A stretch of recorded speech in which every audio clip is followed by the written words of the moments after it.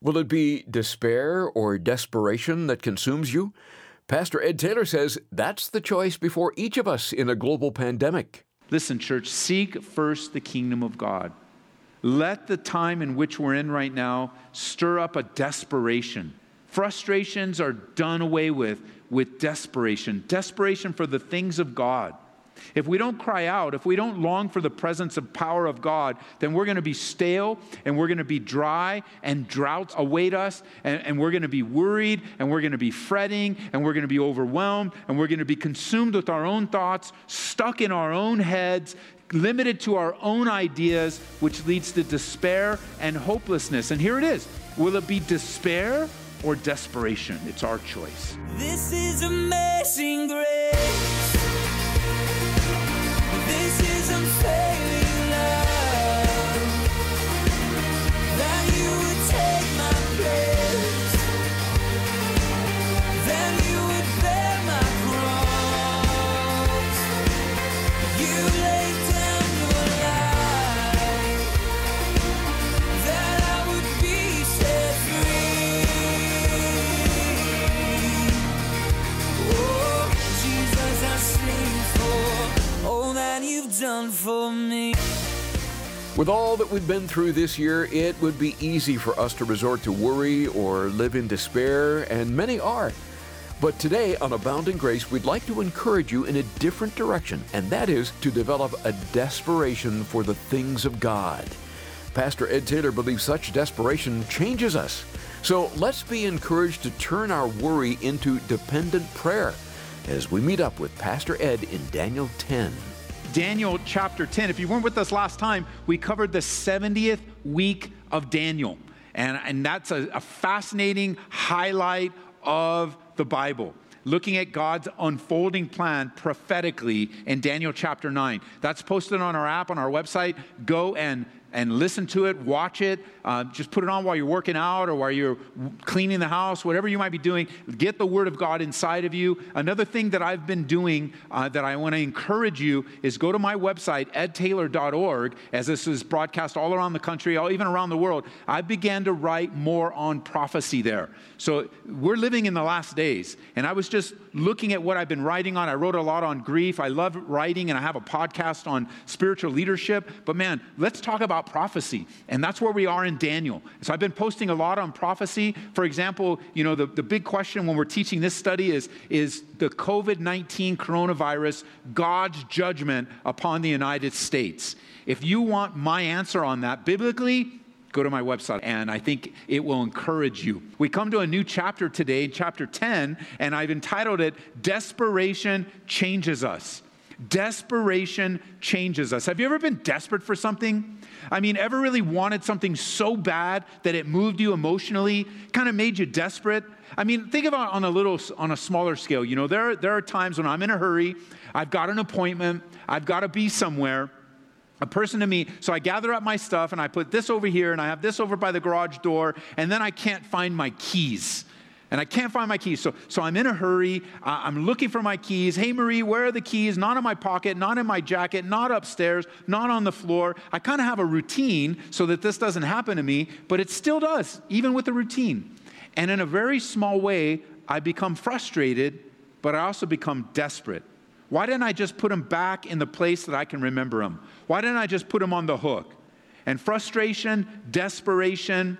Webster's dictionary defines desperation as this, and I quote, involving or employing extreme measures in an attempt to escape defeat or frustration. And let's face it, losing my keys really is no big deal. And now on my keys, I bought one of those little things that will beep if I pull out my app and I click it. And let me tell you, one time I had to do that, and I had gotten a ride with my son coming home or something, and my keys were here in the building. And I'm like, I don't know. When I look at my life, I have to say there have been times and seasons where I've become desperate again for the things of God. Now, I know you're in Daniel chapter 10. Hold your place there. Turn over to the New Testament to Matthew's Gospel, chapter 6. Because if there's something that Jesus teaches us in Matthew chapter 6, it's the importance of desperation. Can I just ask you, are you desperate for the things of God yet? Like, are you desperate? Or are you still in a place of apathy? Have you answered the wake-up call of God? Because I hope you have.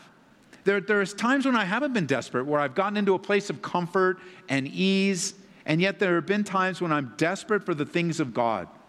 Listen, we have been in a place of great strain for some time now. Has it woken you up yet? Are spiritual things still routine for you? Is your life with Jesus too predictable? You know, I agree with the psalmist when he said, jot it down in Psalm 51:10, create in me a clean heart, O God, and renew a steadfast, as the old King, or the New King James, in the New Living Translation, renew a loyal, I like that, renew a loyal spirit within me. And listen, friend, no matter when you're listening to this, we are living now in a season where God is drawing out from us a deeper dependence upon Him. A deeper dependence and desperation. And notice in Matthew chapter 6, verse 33. Really pick up with me in verse 31, would you? Matthew chapter 6. Well, let's go back to verse 24. Let's do Matthew chapter 6, verse 24. Jesus is teaching here. Listen what he says. I mean, just picture yourself sitting there on the mountainside listening to Jesus. No one can serve two masters, for you'll hate one and love the other. You'll be devoted to one and despise the other. You cannot serve God and be a slave to money. That is why I tell you not to worry about everyday life. Whether you have enough food or drink, enough clothes to wear. Isn't life more than food and your body more than clothing? Look at the birds. They don't plant or harvest or store food in barns, for your heavenly Father feeds them. And aren't you far more valuable to Him than they are? Can all your worries add a single moment to your life? Can I just pause for a second about the birds? Every springtime, the birds are going to come to my house, and there's a set of birds that live on my porch, and then there's a set of birds that build a nest up there, and then they're all around. They kind of post themselves. They know the time, and they post themselves all around on the roofs of the houses around us, and then they start dive bombing us when we walk out our front lawn, because our front door, as we're heading out the front door, because they think they own our house. They don't pay me rent. They don't pay a mortgage, and yet they don't worry. They depend upon my house. And you know what? God has provided my house to them. God has provided a place. And whether it's the birds that come to roost on my porch or that stinking woodpecker, and I hope he doesn't come back. I think I've scared him off. They don't allow you to do stuff to woodpeckers in Colorado, so you just have to yell at them, scream at them, and I would yell at him and scream at him, and I hope he doesn't come back. But even the woodpecker thinks he owns my house. The birds think they own my house. The rabbits think they own my house. And Jesus is saying, look around. Just look around. The rabbits aren't worried. The birds aren't worried. The coyotes aren't worried. None of the animals are worried. They know that things are going to be provided for them. No, but who worries? You and I, we worry.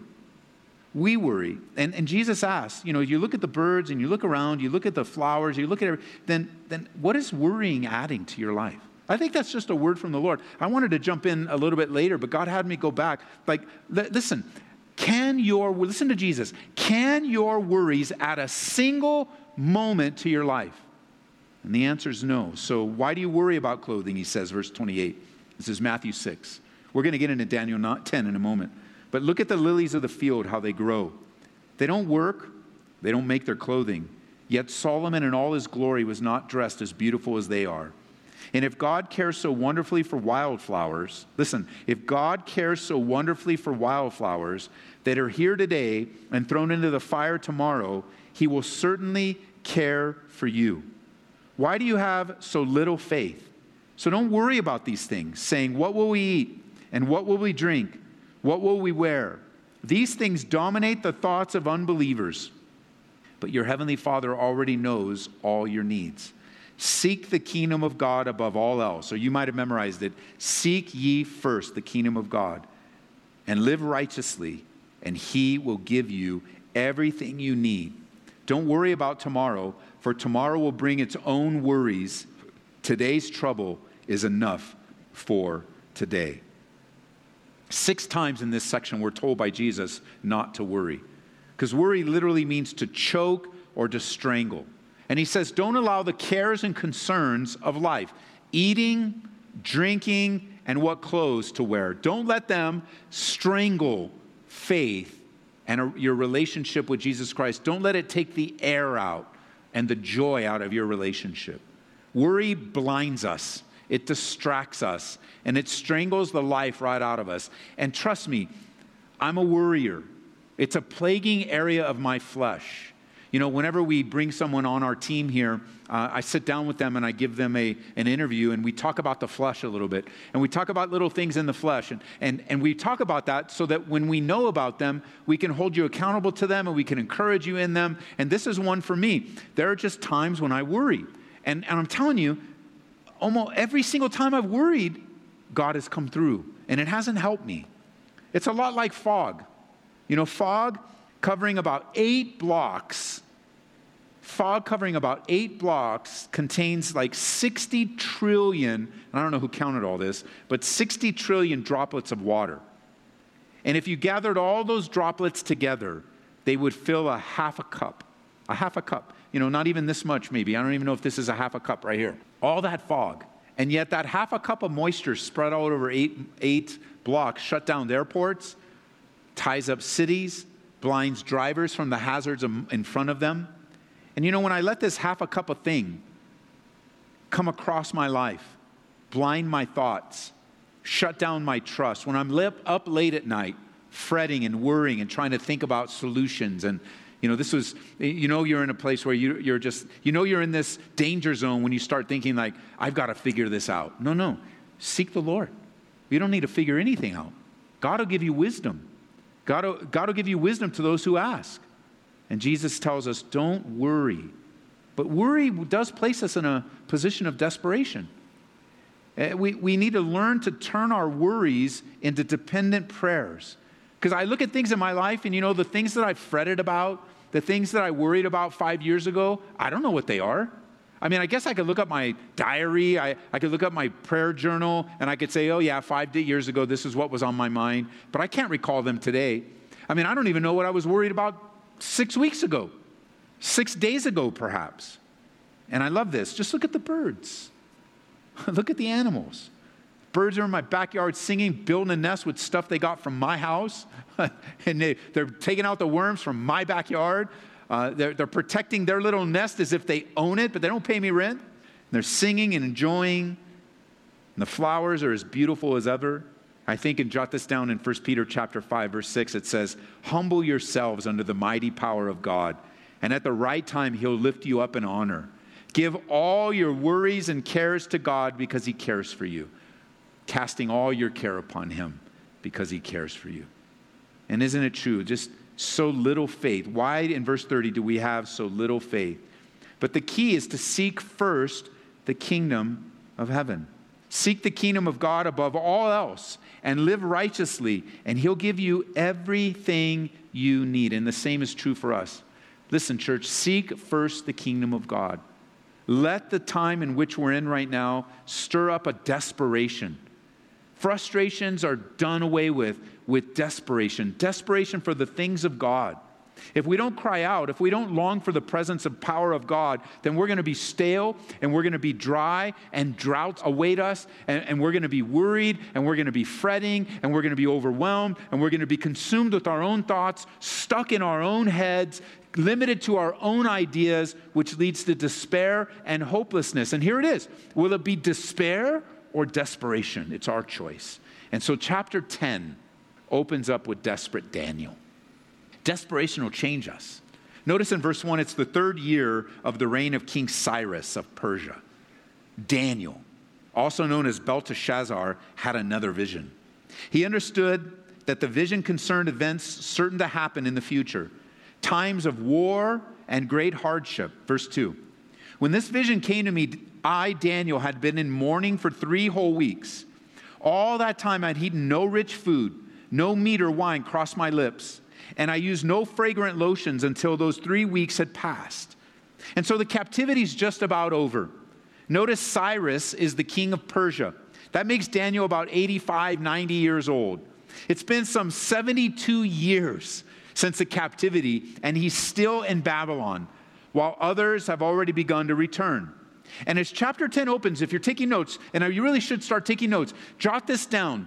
I want you to note this. And by the way, there is curriculum available on our website, calvaryco.church, for your kiddos. There are coloring pages, coloring books. We put extra curriculum up there from the Calvary Chapel curriculum that we have a relationship with. So parents, just know that there are tools available to you. Parents, whether you're watching us online right now live or you're listening on the radio somewhere, there is curriculum available on our website under the Calvary Kids page so that you can help your kids grow as well. So I want you to see this. You take notes, because even as you are watching us online or listening on the radio, you are modeling for your kids.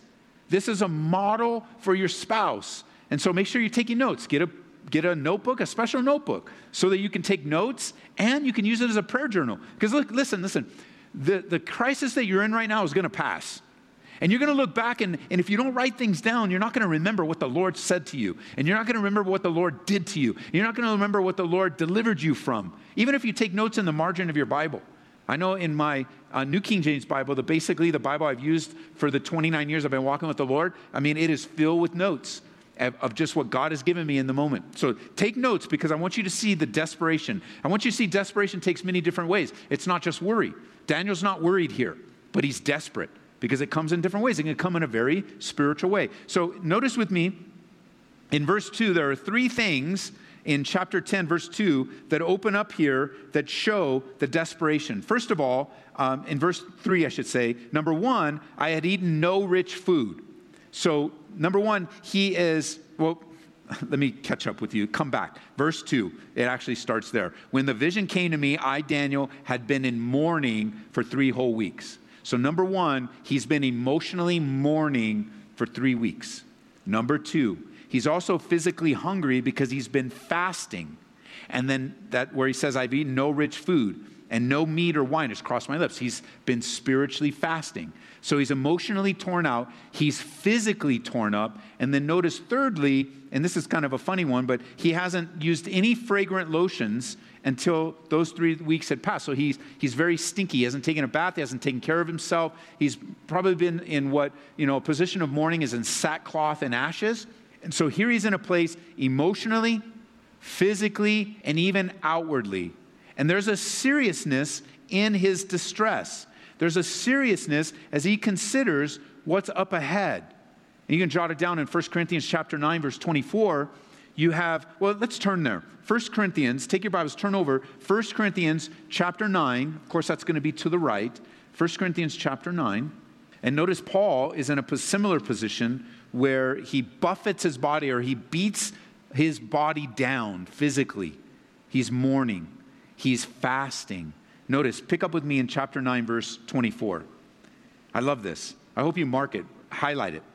Paul says, and I'm reading again from the New Living Translation, don't you realize that in a race, everyone runs, but only one person gets the prize?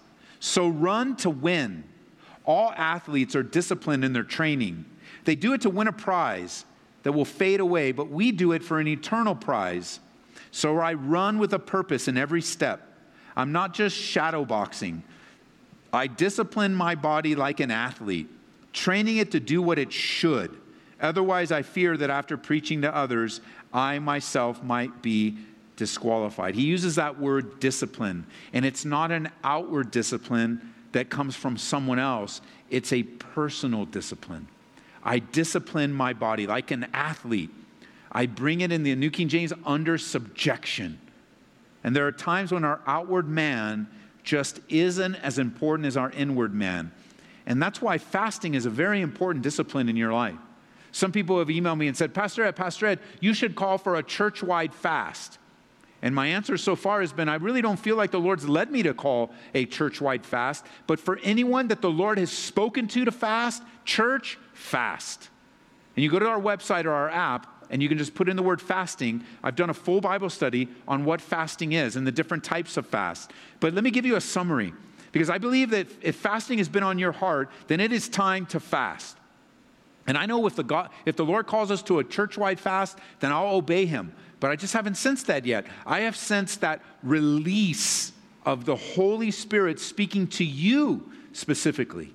And if you have been thinking about fasting, then for goodness sake, fast. And here's what fasting is. You ready?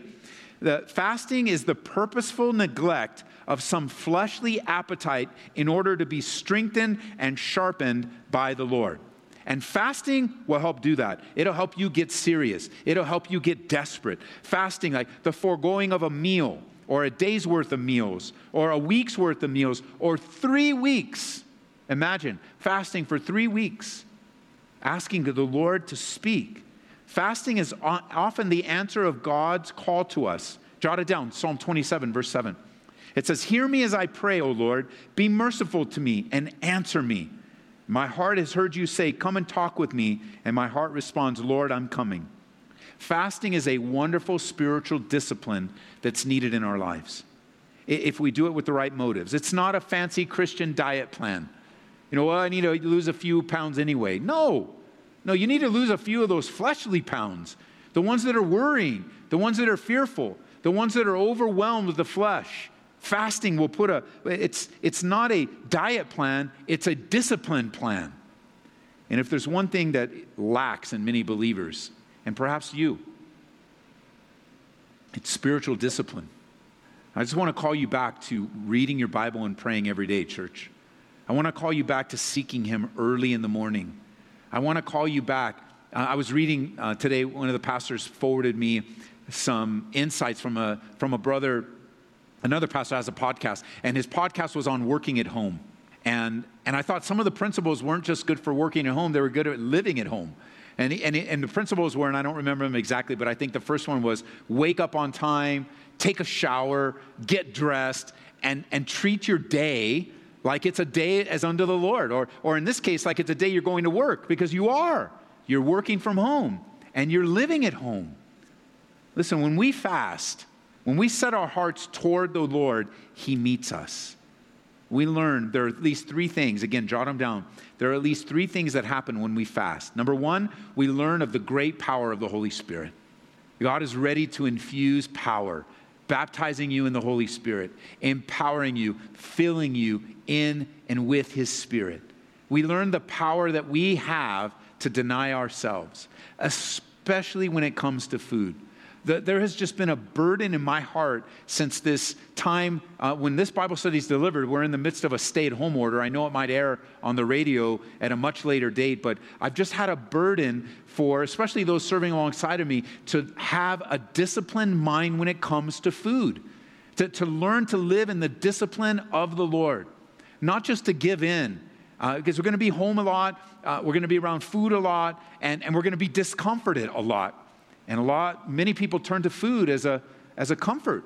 And they don't see it as they don't see gluttony, that sin of gluttony, as bad as they see the sin of pornography. But they're both sin. They're both sins of lacking self-control. They're both sins of not disciplining ourselves for the race that the Lord has called us to run.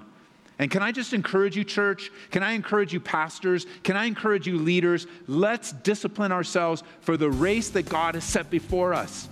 And when you choose to fast, listen, I'm telling you, when you choose to fast, you will learn of the power of God to deny yourself. Well, maybe God is calling you to fast and pray right now. If so, hear His voice and obey. Well, we've been in the book of Daniel today on Abounding Grace. Pastor Ed Taylor is leading us verse by verse through the book. To hear today's study again, just visit our website at aboundinggraceradio.com. There you'll find our podcast, Pastor Ed's blog, our recent radio programs, a place to contact us, and even donate to the ministry as the Lord leads. That's aboundinggraceradio.com.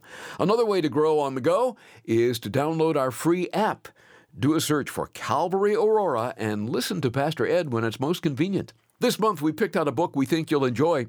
It would even make a great gift or stocking stuffer. It's The Case for Christmas by Lee Strobel. Sort of like a journalist, Lee Strobel investigates the identity of the child in the manger, focusing on the hows and whys of Christmas. It'll serve to reaffirm your faith and help seekers pursue solid answers about the first coming of Christ. We'll send it your way when you support Abounding Grace with a gift of $25 or more. Please remember, this radio ministry is made possible through the generous support of listeners like you. And we'd appreciate it if you'd remember us in your year-end giving to the Lord. To request the case for Christmas, please call toll-free 877-30-GRACE. Glad you've taken time out for our study in Daniel. We'll pick up where we left off next time we get together on Abounding Grace with Pastor Ed Taylor. This is amazing grace.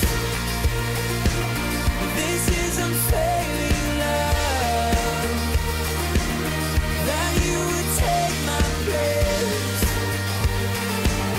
Then you would bear my cross. You laid down your life. That I would be set free. Oh, Jesus, I sing for all that you've done for me. Abounding Grace is brought to you by Calvary Church, Colorado, here in Aurora.